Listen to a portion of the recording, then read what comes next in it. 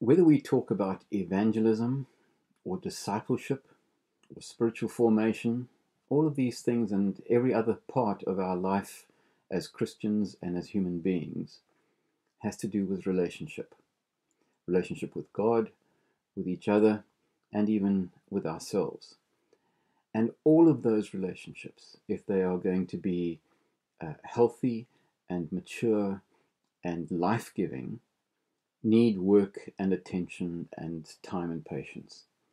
And so I want to look today at the whole thing of our relationships and how we deal with them, because it's foundational to all of these things. And in the months that lie ahead, we will look at evangelism and discipleship and those things.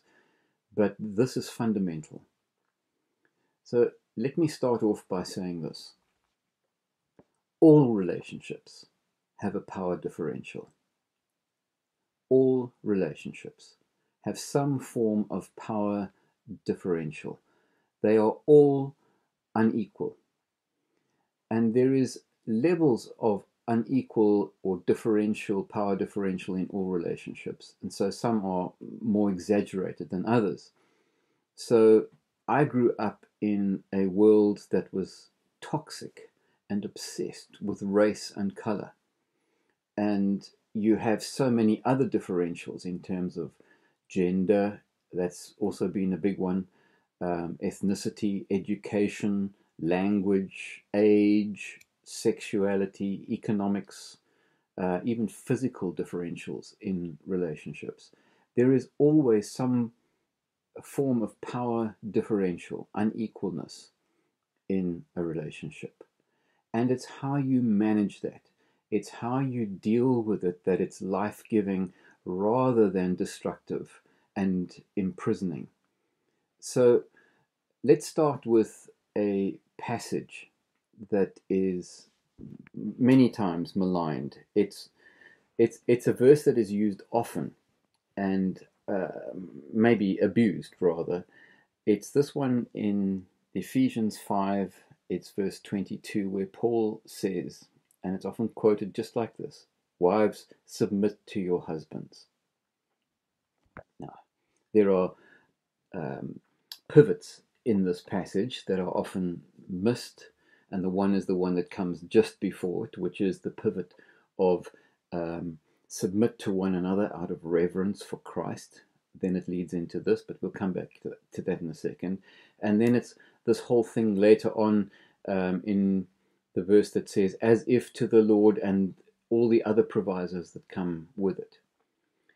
When there is a power differential that is abused, it often tends towards violence. Now, not necessarily physical, although that is sometimes the case, but also verbal and emotional and even spiritual violence and coercion that takes place.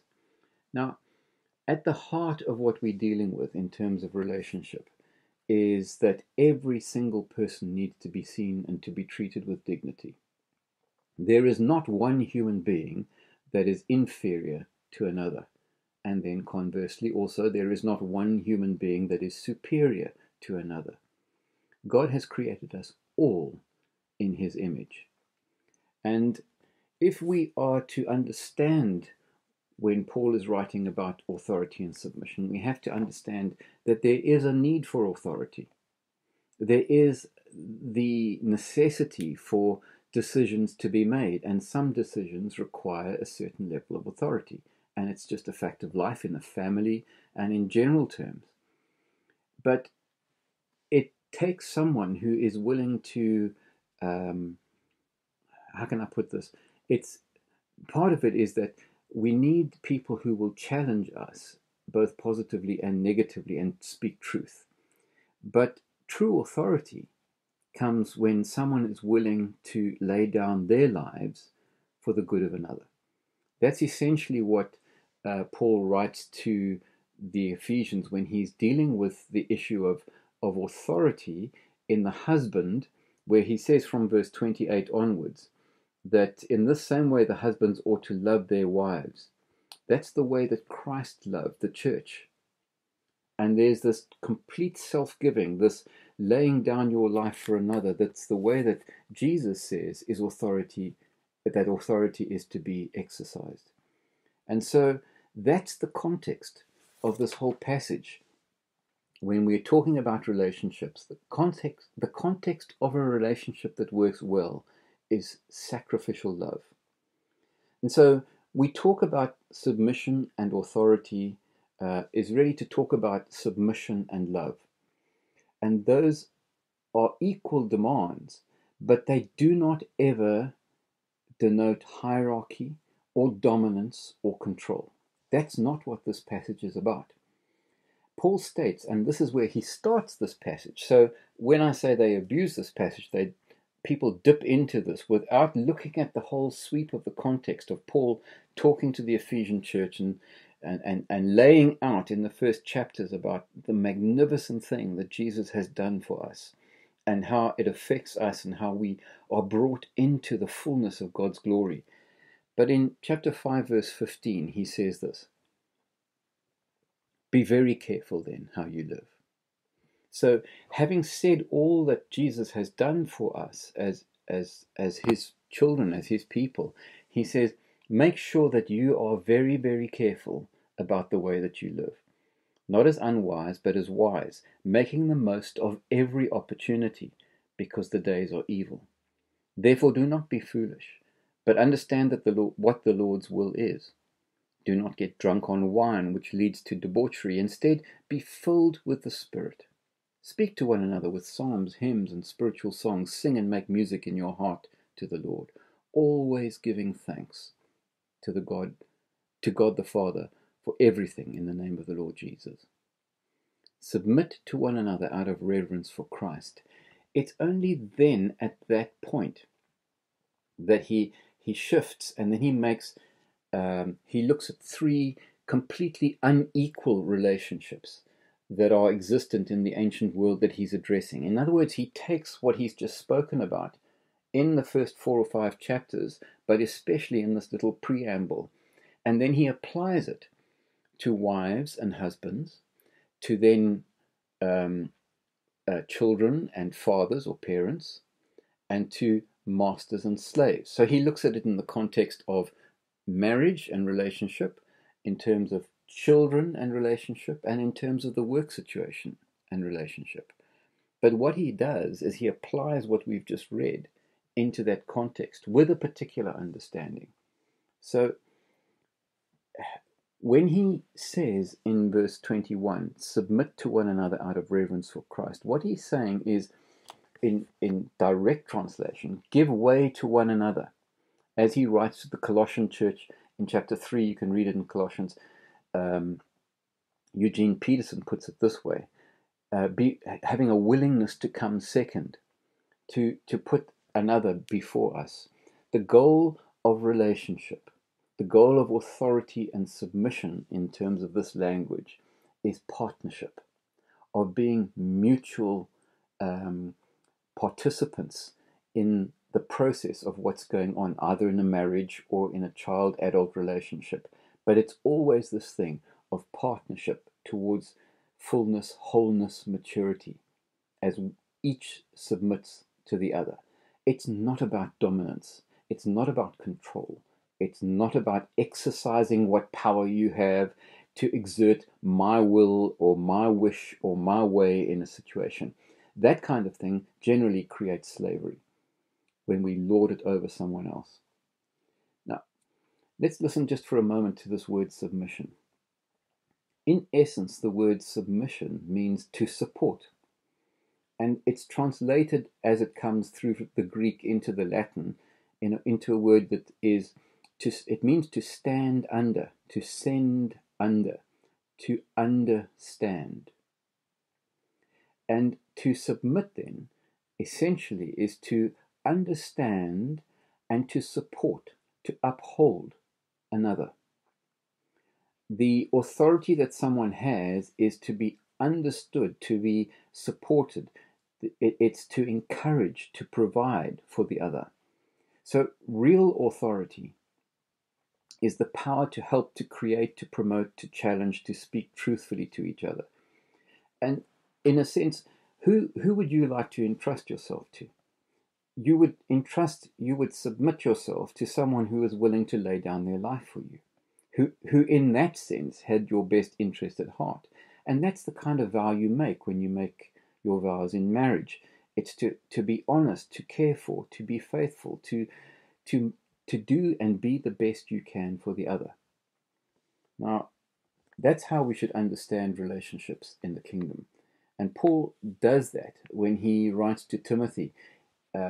He has to encourage Timothy, who's a young man, and there's another unequal relationship in the ancient world. Young people were not seen as worth listening to, and Timothy has the difficult task of being sent by Paul, and then Paul has to say to him in 1 Timothy chapter 4, verse 12, he has to say to him, don't let people despise your youthfulness. You see, relationships are important, and if we don't understand this whole thing properly, then it's very easy for a relationship to go off the rails.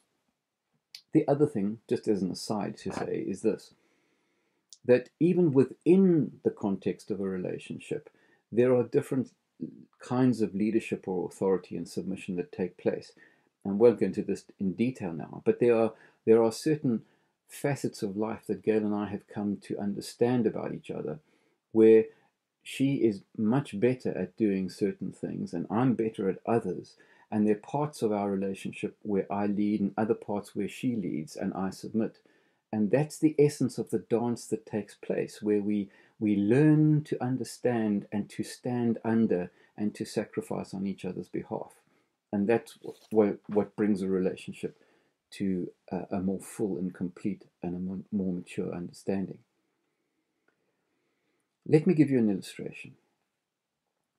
Here is a parable that Jesus tells, and I'm going to read it in a moment to you, but it's part of a sequence of events that take place in Luke's Gospel, where Jesus has been in Galilee and he moves from Galilee to Jerusalem for the final week of his life.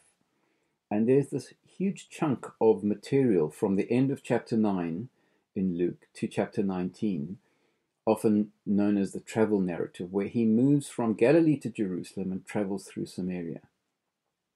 Now, I'm going to read to you a parable that he tells halfway through, or a certain way through this whole process, which is sort of just dropped in the middle of Luke, just sort of inserts it in this place, and it seems to come from nowhere and go nowhere, and it's almost a jolt.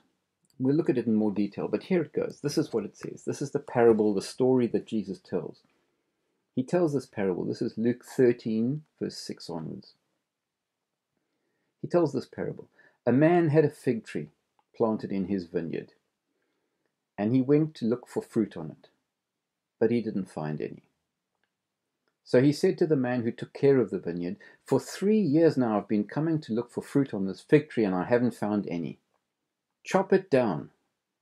Why should it use up the soil? Sir, the man replied, leave it alone for 1 more year, and I'll dig around it and fertilize it. If it bears fruit next year, fine. If not, then cut it down.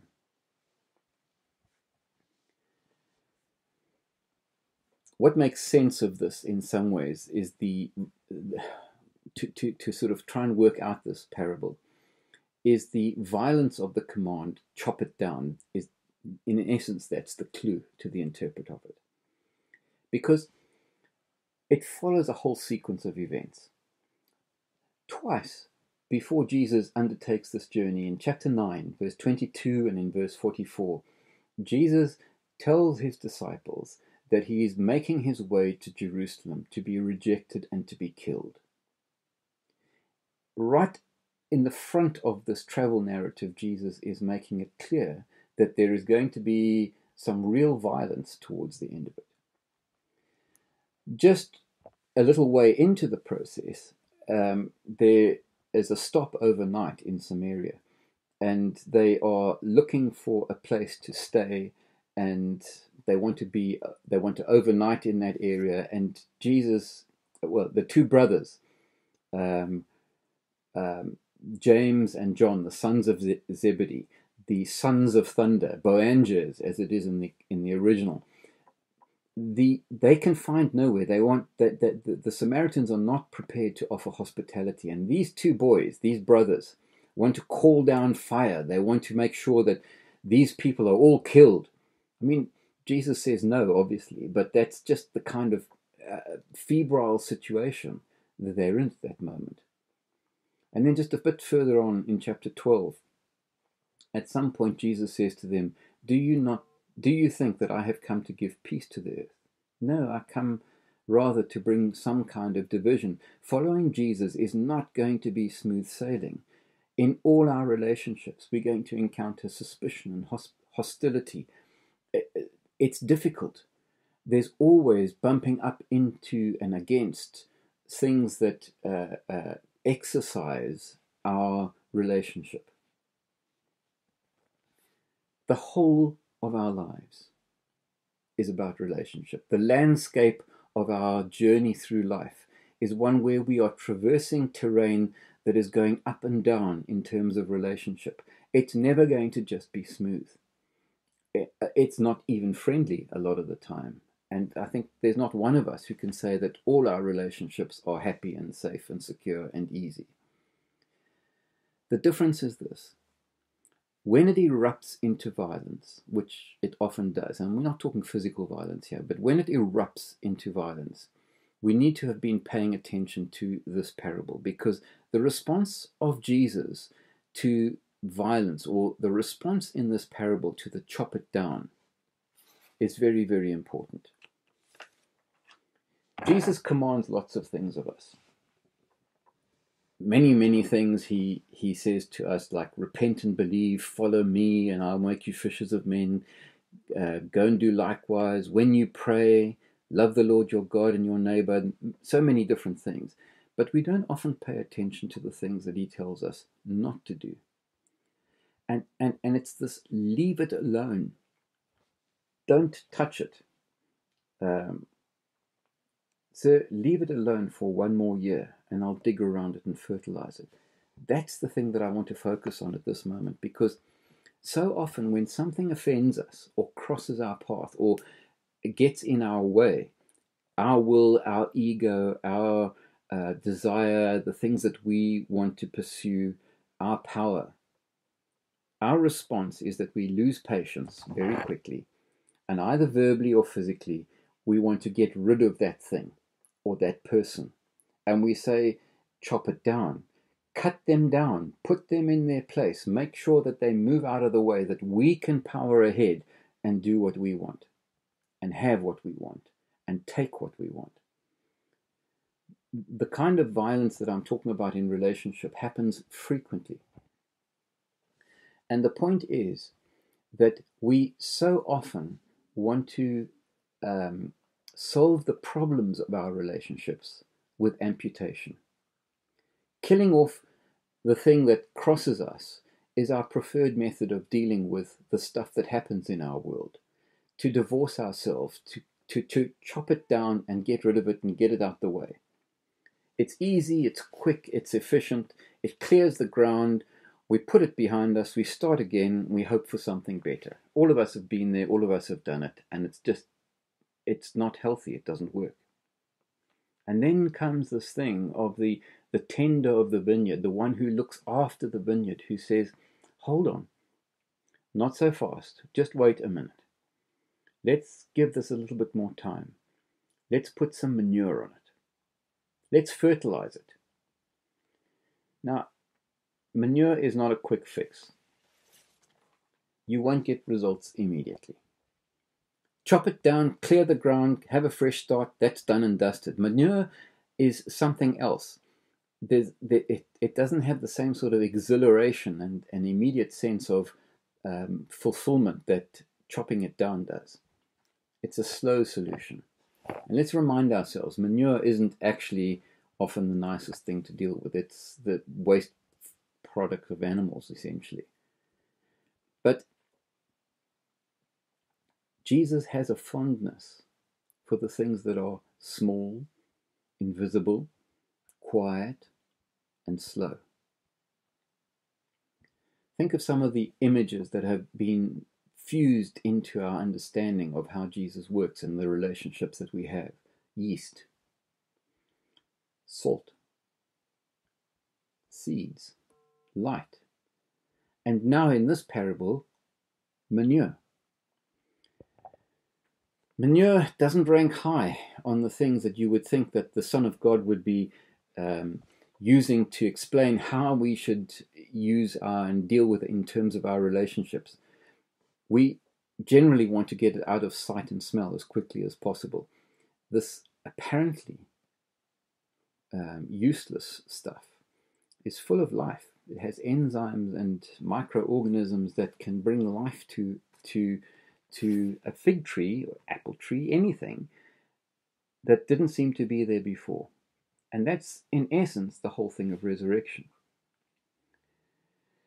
There are many things that we must not do and cannot do if we are going to be faithful to Jesus. And one of them is the kind of violence that is so often found in our relationships. Coercion, control, domination. These are words that must be excised from our relational language. And very often when we take things into our own hands in the way that we relate to others, in the desire to get rid of the offender, we find ourselves in trouble. Now, there's much more that we could say, but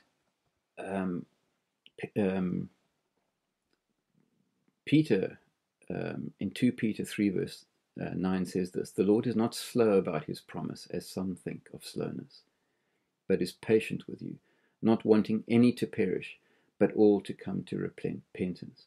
And that's not just for people who are outside the kingdom, that's for you and I as well. We need to be constantly understanding what it is to be turning around and repenting in terms of our relationships. Now, manure is silent, it's slow, and I think, in a sense, that's the kind of thing. There needs to be this quiet, slow listening. Let's be quiet. Let's just see where this takes us in terms of, if you like, the manure of resurrection in our relationships. Now, if this isn't making sense, let's fast forward slightly to chapter 23 in Luke. It's a few days later, and Jesus enters into Jerusalem.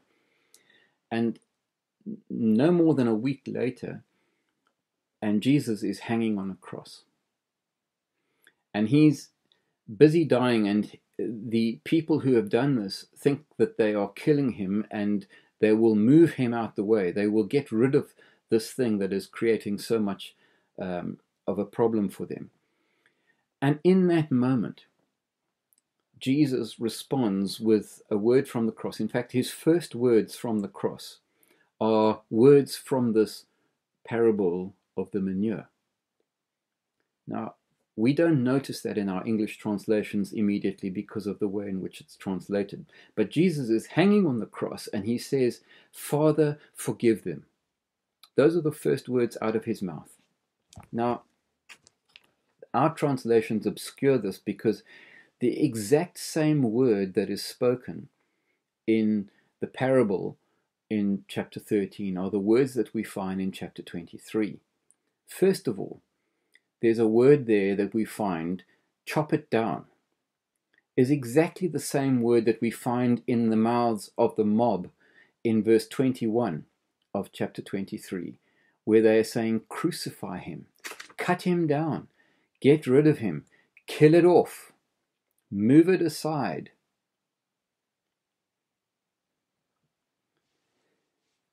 And then Jesus prays, "Father, forgive them," in verse 34, chapter 23 of Luke.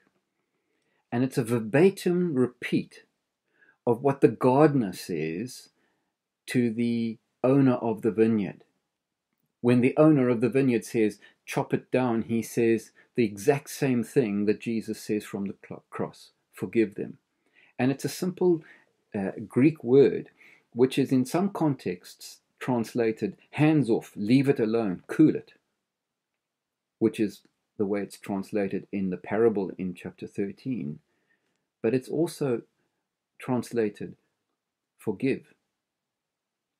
It just didn't make much good reading to say, oh, forgive, let it alone, forgive it, forgive the fig tree. But it's exactly the same thing that Jesus is saying to them from the cross. Forgive, Father, forgive them. Now, you see what's happening here is that the desire for the farmer, for the crowd, is chop it down, crucify it, cut it off. What the farmer says to the owner is forgive it. Forgive the tree. Leave it alone. And let's allow some time for some manure to be dug in, for the context to be changed and shifted, and for there to be new life that comes into this tree. Jesus says from the cross exactly the same thing. Leave it alone. Father, let them, forgive them, forgive them.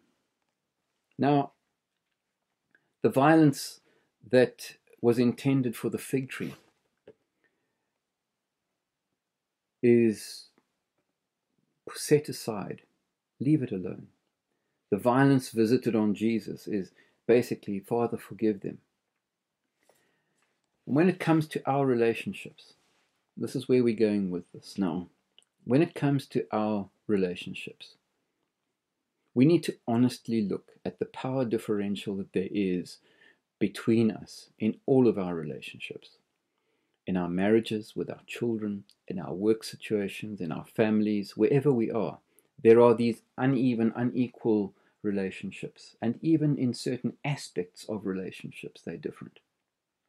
And we need to honestly and carefully go through our relationships and ask ourselves the question, are we